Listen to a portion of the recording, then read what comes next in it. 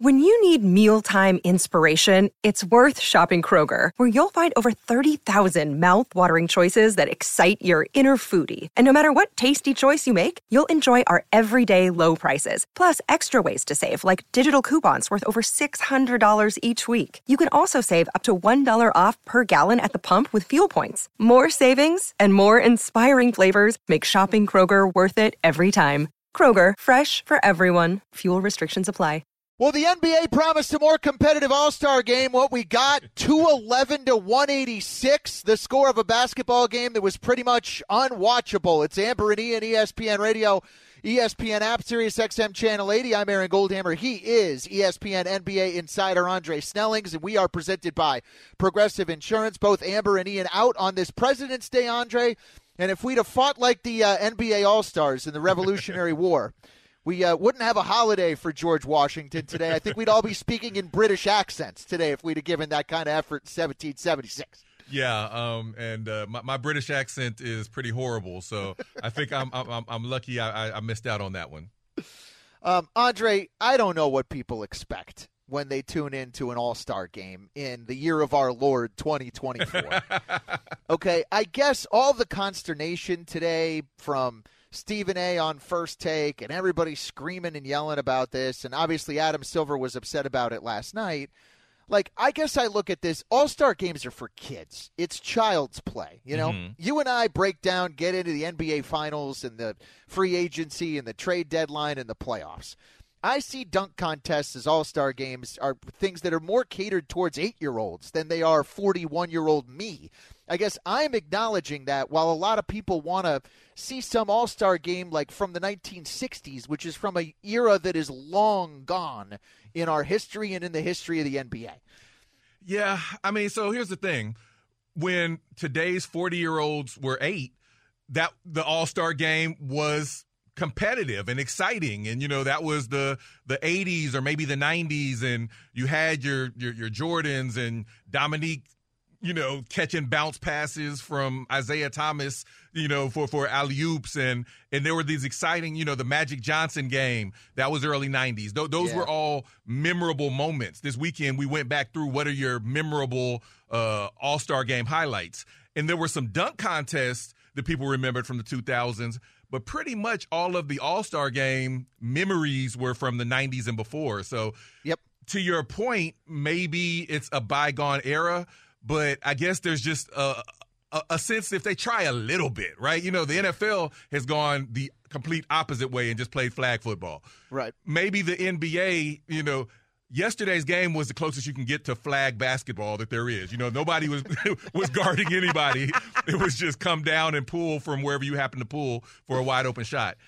Maybe, it's an easy answer. If they want the game to be competitive, then Adam Silver has to find a way to make it mean something. And right now it just doesn't.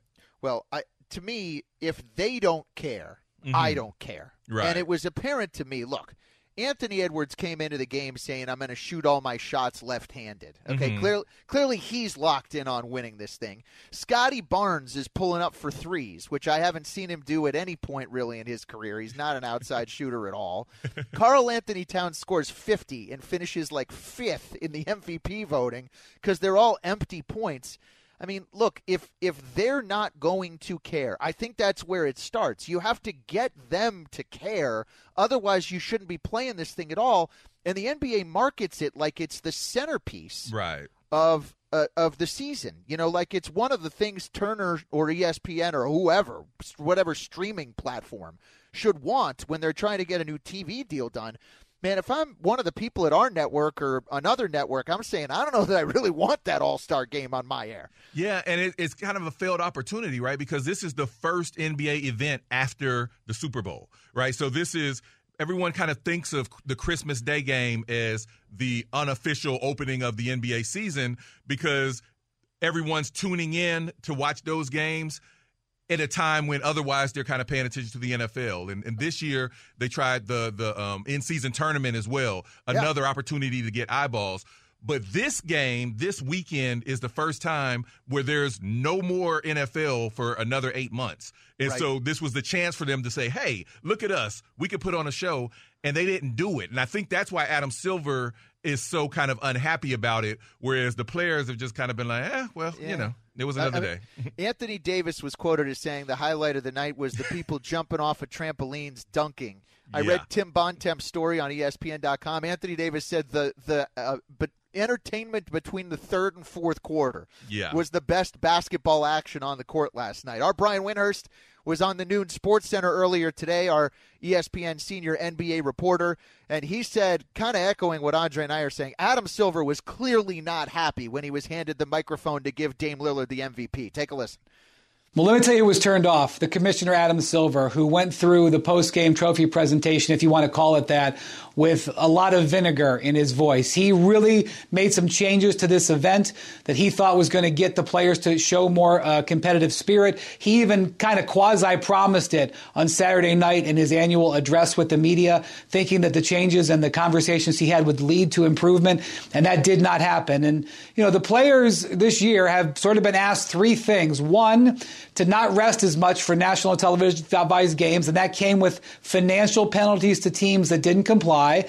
That, for the most part, has happened, and there's been a couple of fines given out. Two, for the players to care about the in-season tournament, which came with a $500,000 bonus for winning, $300,000 for second, and that worked, and the players talked about the money the whole time. And then three, this All-Star improvement, which came with no financial incentive, and you see the result. So Wendy kind of getting there, Andre. Maybe you got to pay these guys. Amber and Ian on ESPN Radio, the ESPN app, Aaron Goldhammer with Andre Snellings. The problem is, LeBron was fighting in the in-season tournament, which was great, by the way. I thought it was great theater. He was fighting so that, Rui Hachimura could get the $500,000 and Austin Reeves could get the money and some of the lower-paid guys on the team.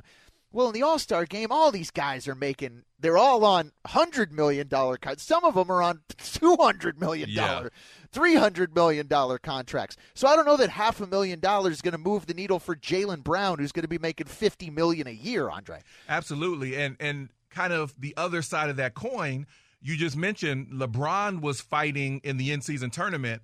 And immediately after that, the Lakers went through the floor because, and not just the Lakers, the team they played in the finals, the Pacers also went through the floor. They both went on these extended losing streaks, and the Lakers are maybe just now starting to come out of it. So the argument could be made that the NBA season is a marathon, right? So if you encourage the players to sprint over local distances, they're going to have to walk afterwards. And so the All-Star break for the players, a lot of them, it's a chance to get healthy. It's a chance to get some rest in the middle of the marathon.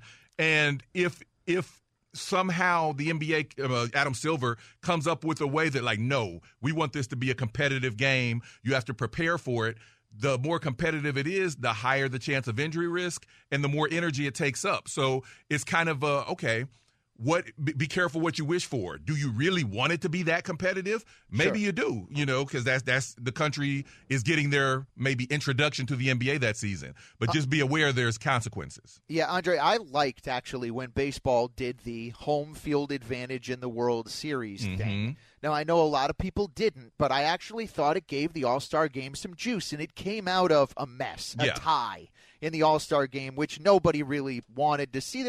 People watch a game, they want to see a winner. Do you think the East-West, but saying home court in the finals is on the line? Because right now, frankly, the way home court in the finals is decided is kind of arbitrary anyway. You play an unbalanced schedule, and whether the East or the West is easier, that's going to help the team that ends up making – so you see what I'm saying? That might be one thing that at least if your team is a contending team – you would have interest in your conference winning so that if your team made it all the way to the finals, you'd have games 1 and 2 at home. Yeah, no, I definitely see that. And when I said that Silver has to find a way to make people care, that's the kind of thing I meant. Not necessarily the amount of money for the reason you just laid out. It's crazy to say, but $500,000 for these players, that's essentially, Hakeem from Coming to America's pocket money. Do not take my pocket money. That's not, it's monopoly money to us, but it's the stakes of a card game to them. And so I don't know if that's how you're going to get them to care, but put something on the line like that, home court advantage or some other postseason type incentive, then I can see that getting them to actually buy in. you put a bunch of kids in the stands and you say, if your team wins, they get to go to college. And yeah. Like, all right, like that. Yeah.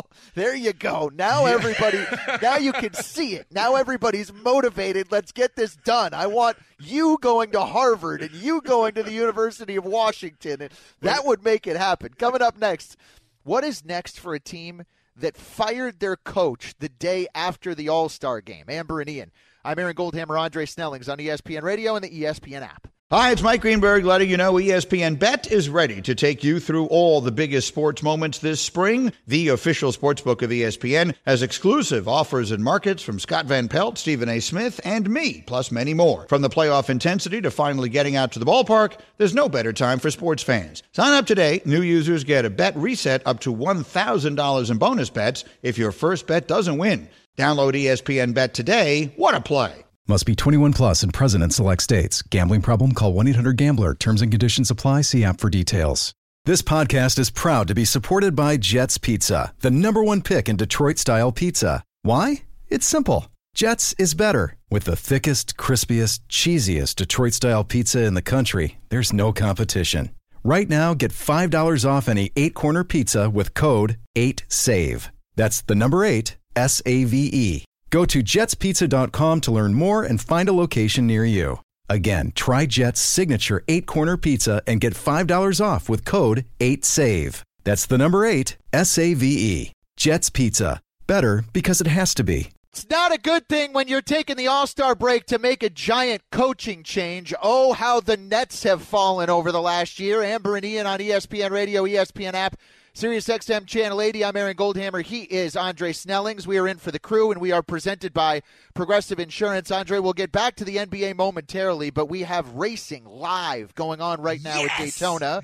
Now, admittedly, you and I know nothing about NASCAR, so we go live to the board where NASCAR insider Rachel is standing by. She is in front of the track and also running the board for our show, and she has a leaderboard, racing board, whatever you call it, update for all of you. Rachel, please go ahead. All right, yes, Aaron, Andre, we are sitting in Daytona with 26 laps to go. Let's do a quick run-through of the leaderboard. Number 1, Joey Logano. 2, David Reagan. 3, Denny Hamlin. 4, well, actually it just changed. 4th is Kyle Busch, and Brad Keselowski has now fallen to 5th. As again, there are 25 laps to go. We are still looking for the big one. Dun, dun, dun. All right, thank you. I don't know what the big one is, but we're waiting for it on Amber and Ian on ESPN Radio. I'm Aaron Goldhammer. He is Andre Snellings. All right, Andre, on to something you and I know more about, which is the state of the Brooklyn Nets. Which could be anything. Which would Literally be anything. Okay. About 13 months ago, maybe 12 and a half months ago, the Nets had Kevin Durant, Kyrie Irving, James Harden. They were locked, loaded. Ben Simmons then came in, obviously, in a trade, but they were a super team. I don't know that I've ever seen a super team with nobody leaving in free agency, kind of through their own free will, fall apart this fast to the point where the Nets are making yet another coaching change with Jacques Vaughn gone as of this morning. Yeah, I mean, I kind of feel like that's making a change just for the sake of making a change, because they knew coming into this season that they were not going to be contending for anything this season. Once they made those trades and traded away all of the superstars that they had really over-leveraged to acquire, they knew they were going into a rebuild period. And I kind of feel like that's part of the problem or the scenario, as you will, is that the Nets gave away all of their assets in trying to bring Durant and Kyrie and James Harden to the squad.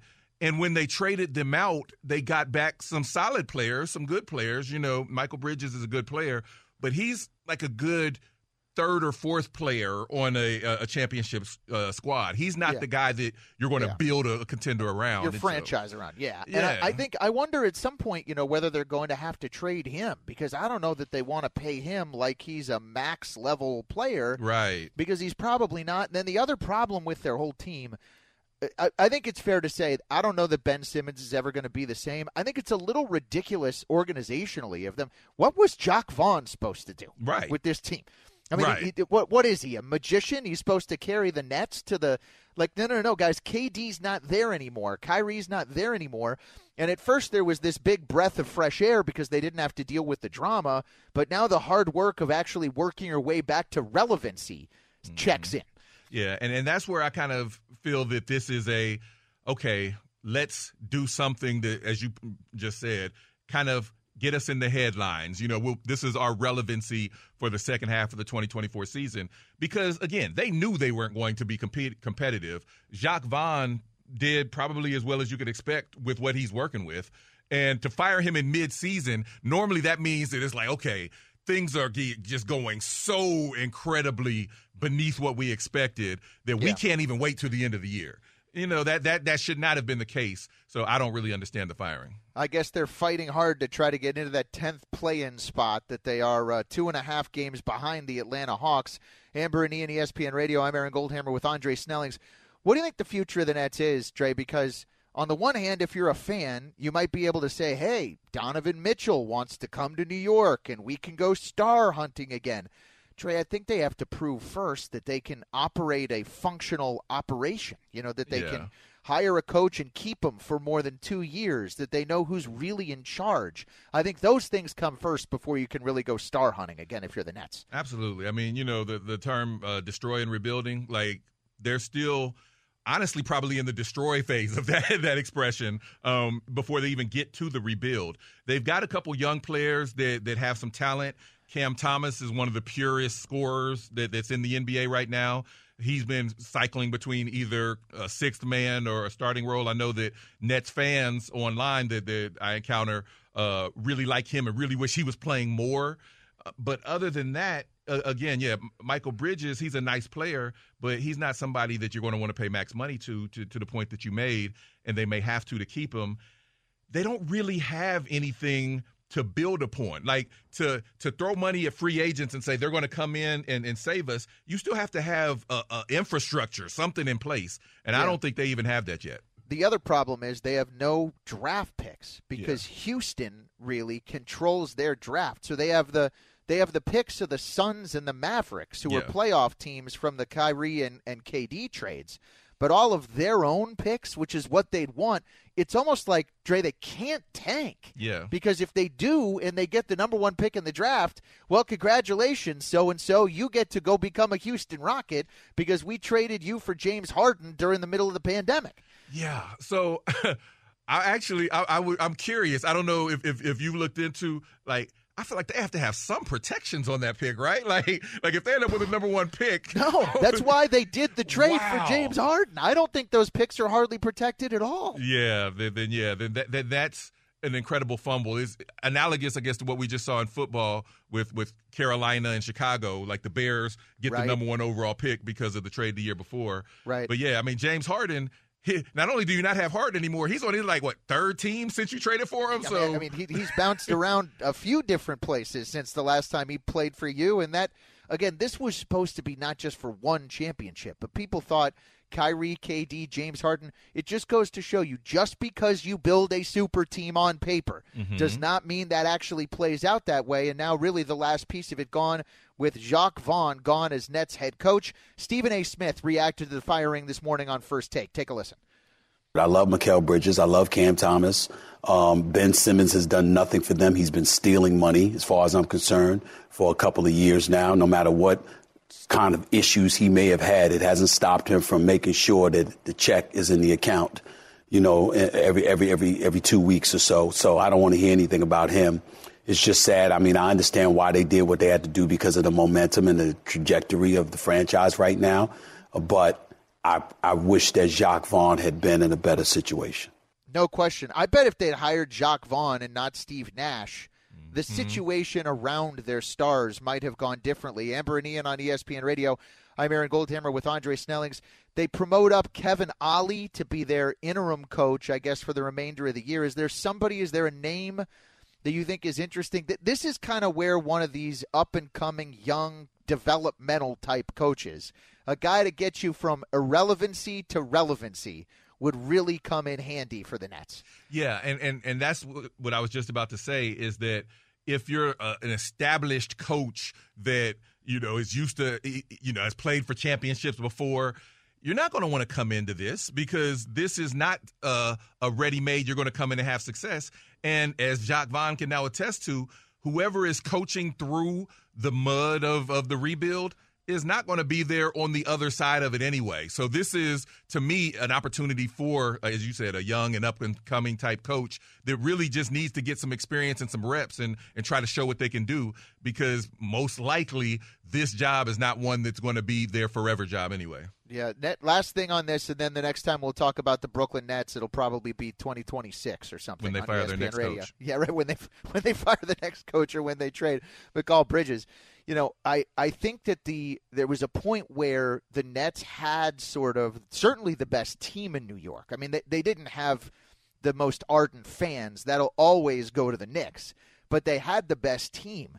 Well, now not only are they entering a period where they're going to be wandering around in the desert for a while, but, Dre, they're going to be doing it against the backdrop of the Knicks stepping up and having one of the 4 best teams in the Eastern Conference and probably winning a playoff series or 2. And just purely from a business perspective, that's going to be brutal for the Nets, because they don't have that many fans to begin with. Yeah, I'm about to blow the horn for the nerds. Like, instead of getting rid of the coaches or getting rid of the players, they needed to be bringing in someone with maybe an analytics background that's able to construct a roster more effectively. Even their super team was never going to win outside of special circumstances. And I could say it at the time based on the numbers, and then it played out that way. But, don't get me on that soapbox. I mean, listen, they were hoping the drama would be in the NBA Finals. As it turned out, it was fights between players and mayors and Sage and Twitter. And, it was not the most enjoyable super team of all time there in Brooklyn. Coming up next, who's trending up, who's trending down? We go through an NBA weather report. I'm Aaron Goldhammer with Andre Snellings, Amber and Ian's on ESPN Radio and the ESPN app. Robert Half research indicates 9 out of 10 hiring managers are having difficulty hiring. If you have open roles, chances are you're feeling this too. That's why you need Robert Half. Our specialized recruiting professionals engage with our proprietary AI to connect businesses of all sizes with highly skilled talent in finance and accounting, technology, marketing and creative, legal, and administrative and customer support. At Robert Half, we know talent. Visit roberthalf.com today. Hey, it's Kaylee Cuoco for Priceline. Ready to go to your happy place for a happy price? Well, why didn't you say so? Just download the Priceline app right now and save up to 60% on hotels. So whether it's Cousin Kevin's Kazoo Concert in Kansas City, go Kevin, or Becky's Bachelorette Bash in Bermuda, you never have to miss a trip ever again. So download the Priceline app today. Your savings are waiting. Go to your happy place for a happy price. Go to your happy price, Priceline. Up, I either wanted to be a sports reporter or a meteorologist. And guess what? With the NBA at its midseason point at the All-Star break, in this next segment, we get to be both. Amber and Ian on ESPN Radio, ESPN app, SiriusXM Channel 80. I'm not Amber, and I'm not Ian. I'm Aaron Goldhammer. He is Andre Snellings. We are presented by Progressive Insurance, and it's time for a little NBA weather report. Andre, like who's hot and who's not, and who's in and who's out, and who's cold and who's not cold. And I got to start, I know there was some drama in the last couple of days with Klay moving to the bench, but I really think between Golden State and the Lakers, I guess they've both been kind of playing better. Right. The Warriors situation is the one I'm watching with more interest, because I think they've got a little bit more juice than the Lakers do. I think they won 6 of 8 headed into the break. And if Klay's going to score 35 off the bench, Dre, I think he's going to keep coming off the bench. Well, yeah, I mean, if Klay's going to score 35 in any scenario, then that's hugely positive news for the Warriors, because that's part of why they were struggling is he hasn't seemed to have his legs under his jump shot for the whole season. I don't know if I agree with you necessarily on the relative juice between the Lakers and the Warriors. I actually think both of them are trending positive after very slow starts to the season. Now, where that trend ends up, we'll see. But I think both of them should be able to make a run at the playoffs and then see what goes from there. I'll give you one other team in the West. Dallas has won 6 Yes. in a row and 7 of their last 10. Mm-hmm. And if they can keep Luka and Kyrie healthy, the move they made to get P.J. Washington at the deadline's really interesting. They get rid of Grant Williams, and that really didn't work out. But if I'm Dallas, I'm thinking long and hard about not just the play-in. I'm really trying to get into that top 6 in the West and really avoiding, if I can, both the Nuggets and the Clippers. Definitely. I mean, so the Mavericks were who I thought of when we were coming into this segment because, as you alluded to, A, it's about the health of Luka and Kyrie. But B, the moves that they made at the deadline, you mentioned the trade that they made for PJ, but they also traded for another center in Gaffrey. So it's like those moves, that's what they needed was big men. And so they're a more balanced team now. And even with the injuries and unbalanced team they had, they're only a game out of the 5 slot right now. So if they go on any type of run, they could not only get into the top 6. I mean, they're only 4 games out of home court advantage, going into this last third of the season. So I think the Mavs are a team to watch in the West. I think Miami in the East is playing much better. I think they've won 6 of 8 headed into the All-Star break. They're finally kind of getting healthy. And, Dre, I don't care where they finish in the standings, assuming they make the top 8. Like, how do you think Milwaukee would feel about seeing Miami across from them in the first round of the playoffs? This is a team that, I'm sorry, I don't care where they finish. As long as they get in, I am taking them very seriously as an Eastern Conference contender. Yeah, I mean, you have no choice to because they've been in the conference finals in, 3 of the last 4 years, and the NBA finals in 2 of the last 4 years. And several times they did it after very uninspiring regular seasons. So it's part of their brand at this point that if they can make it to the playoffs, as you said, and they can get there reasonably healthy, then they've still got playoff Jimmy, and they've got a squad full of players that are used to playing at high stakes, and they're all going to be really well coached because Spoelstra's one of the best coaches in the NBA. So, yeah, the Heat – nobody, I don't even think it's just the Bucks. I don't think anybody wants to see them across from them in the first round of the playoffs because they know they could take a nail. One last stock up. The Cleveland Cavaliers, Andre, listen to this, have won 18 of their last 20 games. Mm-hmm. Going back to when Evan Mobley and Darius Garland got hurt, they're 23-5, which is the best record since mid-December in the NBA. I think it's fair for people to question how serious they are as championship contenders. They totally flamed out in the playoffs last year. Yeah. But I got to tell you, this is one of the best offensive and one of the best defensive teams in the league. They don't get talked about by anybody. Mm-hmm. They don't have enough national coverage, I know, because I'm in Cleveland. I talk about the Cavs all the time.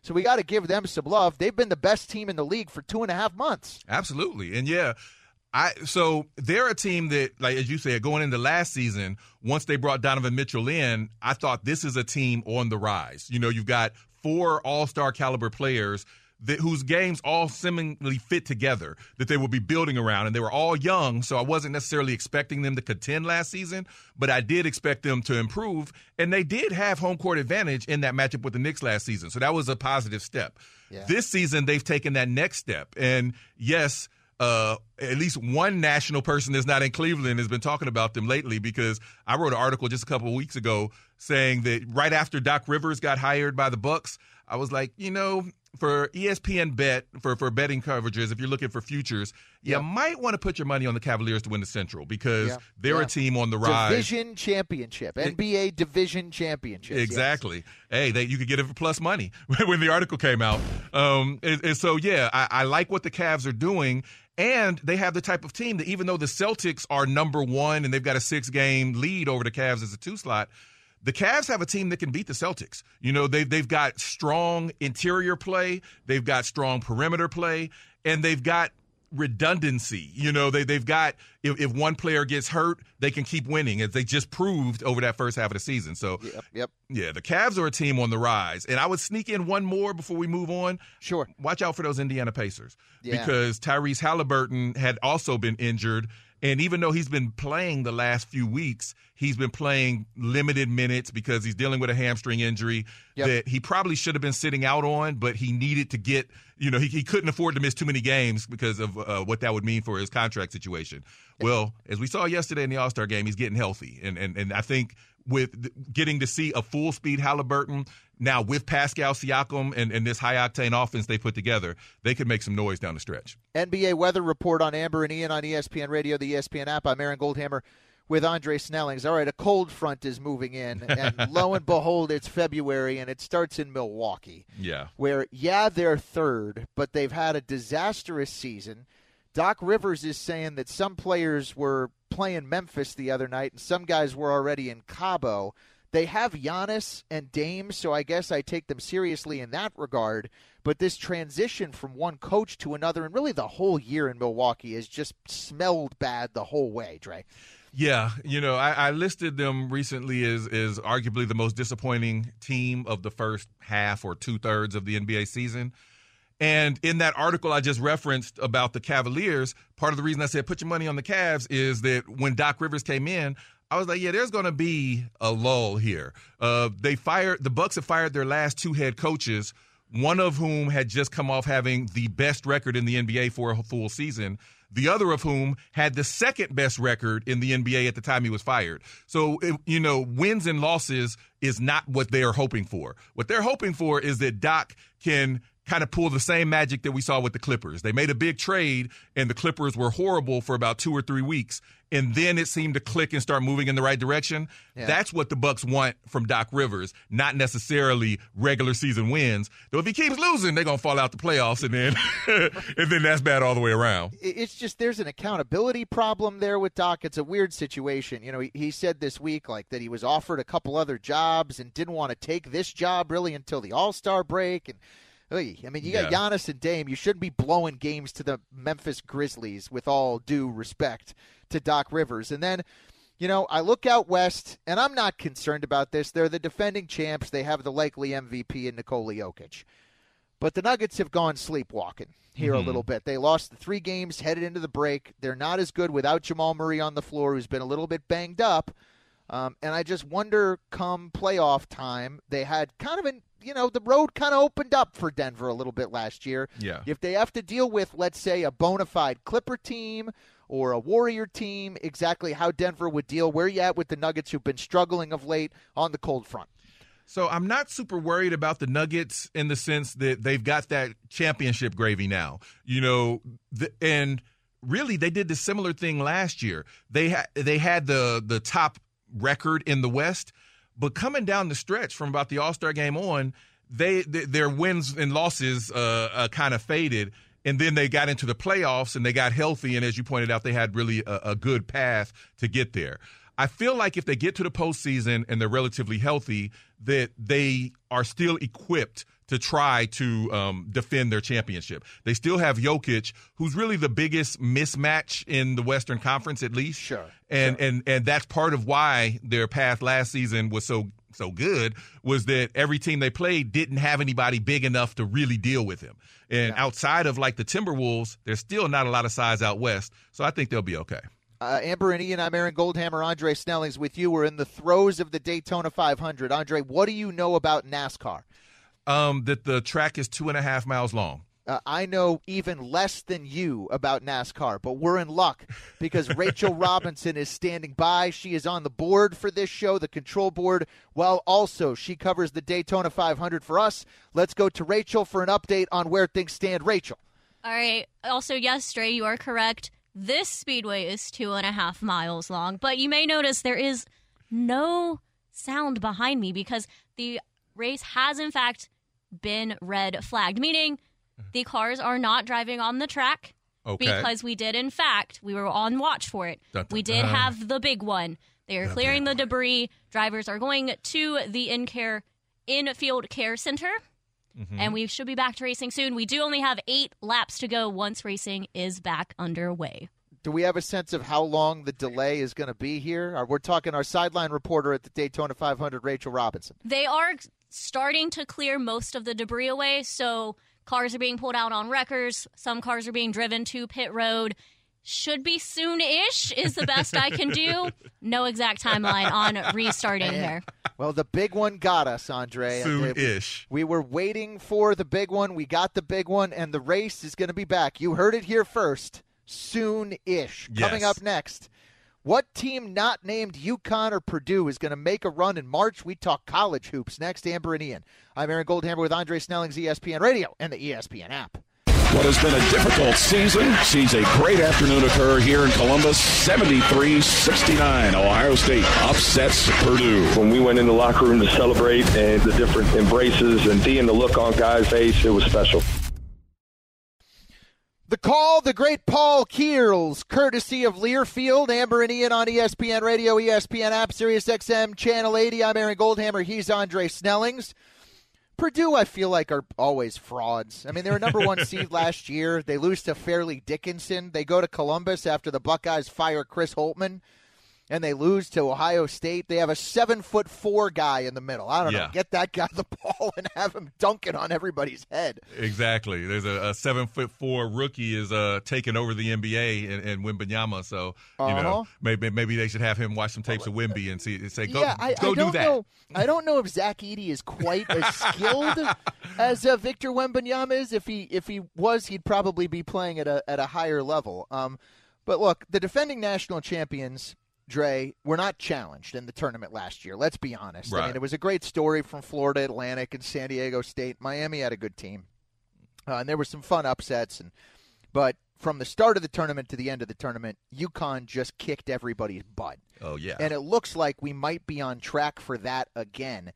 They beat the number 4 team in the country by 28 points the other day, 81-53. In what was billed as like one of the biggest college basketball games of the year. I know they lose Sonogo and Hawkins and some of the big names from last year, but boy, I got to tell you, this team looks like a machine under Danny Hurley. Yeah, they do. And, you know, obviously I'm local, so it's cool that the home squad is representing like this. But more than that, it just feels like, so I do a lot of coverage for ESPN Bet, and the Huskies are plus 400 to win the championship. I kind of feel like there's value there. You know, for the reason you just laid out, they look like a team that should have a negative in front of their odds, which would make them the odds-on favorite. You know, the expectation that they would win. Whereas plus 400, that still means that essentially what that means is that if you bet $10, you would win 40. And so that's positive return as we're getting into like the middle end of February for a team that really looks like they have a strong chance to repeat. A couple other teams here that I just want to mention that I've had sort of half an eye on as we've been going through the NFL season. Houston under Kelvin Sampson has become a perennial championship contender. Yes. I think this is now one of the best basketball programs in the country. They're there as a top 5 team again. They have a huge game, number 2 versus number 6, 9 o'clock Eastern time tonight on ESPN as Houston takes on Iowa State. And L.J. Cryer is a guy whose name you're going to want to know come tournament time, averaging over 15 points a game. Houston, I think, is a bona fide championship contender, not just Final Four contender, but they're a team that could win it all. Yeah, and as you point out, they've been there before, right? They were a top contender last season, and so there are players on the team that know what it's like to play at this highest level. And this game that you pointed out tonight, you know, the 2 versus 6 game, this is their opportunity to make the same statement that UConn just made. You know, UConn, we feel like they're in this rarefied air, at least in part because they just destroyed a top 10 squad. So if Houston's able to do the same, then maybe we start talking about it as more of a 2-horse race with Purdue maybe behind as opposed to Connecticut by themselves. Amber and Ian on ESPN Radio, ESPN app. I'm Aaron Goldhammer. He's Andre Snellings. Then just a general comment about where college basketball is right now.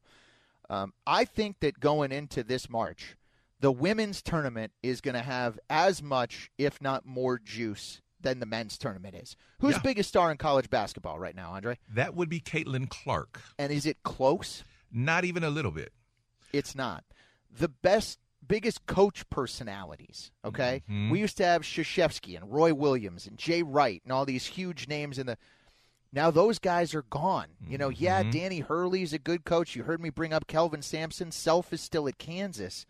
But now a lot of the big personalities on the bench are Kim Mulkey, Don Staley, right? And Gino Auriemma, whose name I didn't even bring up, and he's one of the most decorated coaches in history. So, I think when push comes to shove, and I'm in Cleveland where the women's Final Four is going to be, it's not just a Caitlin Clark thing. It's also a South Carolina thing, Andre. It's also a UConn thing with Paige Beckers. It's also an LSU thing after what they pulled off in the Final Four last year. I just think that the storylines, the real juice of March this year is as much on the women's side in the women's tournament, if not more, than it is with the men.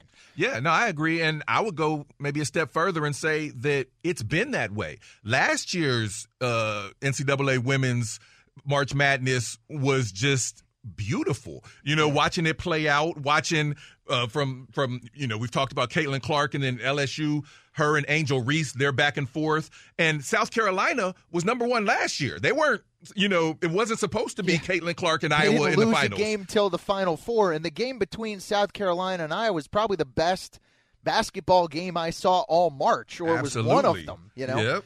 And yeah, and I mean, for the finals, I was actually watching it at Dave & Buster's because my kids were there for something else, and it was electric in the building, the way the people were just circled around the TVs watching it. So, yeah, they've got the juice this year and last year and, hopefully moving forward. Dre, I was thinking about this with Caitlin Clark and where she stands now, just as you see, and some of it is because it's smaller arenas or whatever, but the get-in price to see her now is getting close to $1,000 just to get into the building to catch a glimpse. I think, you could talk about Mahomes, Braun, Steph. I think an athlete to see play live in 2024, I don't know there's anybody that sort of moves the needle right now the way Caitlin Clark is doing it. And as I watched Sabrina Ionescu and Steph Curry really run All-Star Weekend, that being the really headliner event, this is just another piece of the story that the women's game, if you could invest in something in sports right now, women's basketball is a great place. Going up. Yeah, to put your money in that stock, I think. Yeah, I agree with you. And I certainly, I was watching Steph and Sabrina go at it with my family, and I was telling all of my kids, like, all right, this is wonderful, but it is a precursor because in the very near future, whenever she decides to join the WNBA, it's going to be Steph versus Caitlin, and maybe Ionescu, and maybe you invite Clay, or maybe it becomes a bigger thing. Maybe it's multiple men against multiple women, but you're going to get Steph versus Caitlin in the very near future on NBA All-Star Weekend. And if you ask me to predict it, I'm into the television ratings game. And by the way, the men's tournament always rates incredibly well, and will have juice and upsets and the sha-na-na-na-dun-dun-dun, and then just the whole thing. But the women's tournament on ESPN, I think, is going to do the biggest numbers it's ever done on ESPN and ABC. I'm not sure that it's going to be close. They'll start at home sites, and then I really hope Iowa is able to make a deep run, because I think that if they don't get upset, Dre, and they're able to get all the way to the Final Four, I just think that stage for this particular player is going to become what is the biggest story in college basketball this year, and already is. She's closing in on Pete Maravich's record. And every time she shoots, Dre, I think it's going in. And I haven't felt that way with any other player this side of Steph Curry. No, I feel you. She doesn't put up a shot that I think Dare is going to miss. So it'll be very interesting in the next few weeks to see how that story develops both on the men's and the women's side. Up next, Andre and I are going to give you our bold predictions for the remainder of the NBA season. So you may want to get out your ESPN Bet app. Amber and Ian, I'm Aaron Goldhammer with Andre Snellings on ESPN Radio and the ESPN app. Robert Half research indicates 9 out of 10 hiring managers are having difficulty hiring. If you have open roles, chances are you're feeling this too. That's why you need Robert Half. Our specialized recruiting professionals engage with our proprietary AI to connect businesses of all sizes with highly skilled talent in finance and accounting, technology, marketing and creative, legal, and administrative and customer support. At Robert Half, we know talent. Visit roberthalf.com today.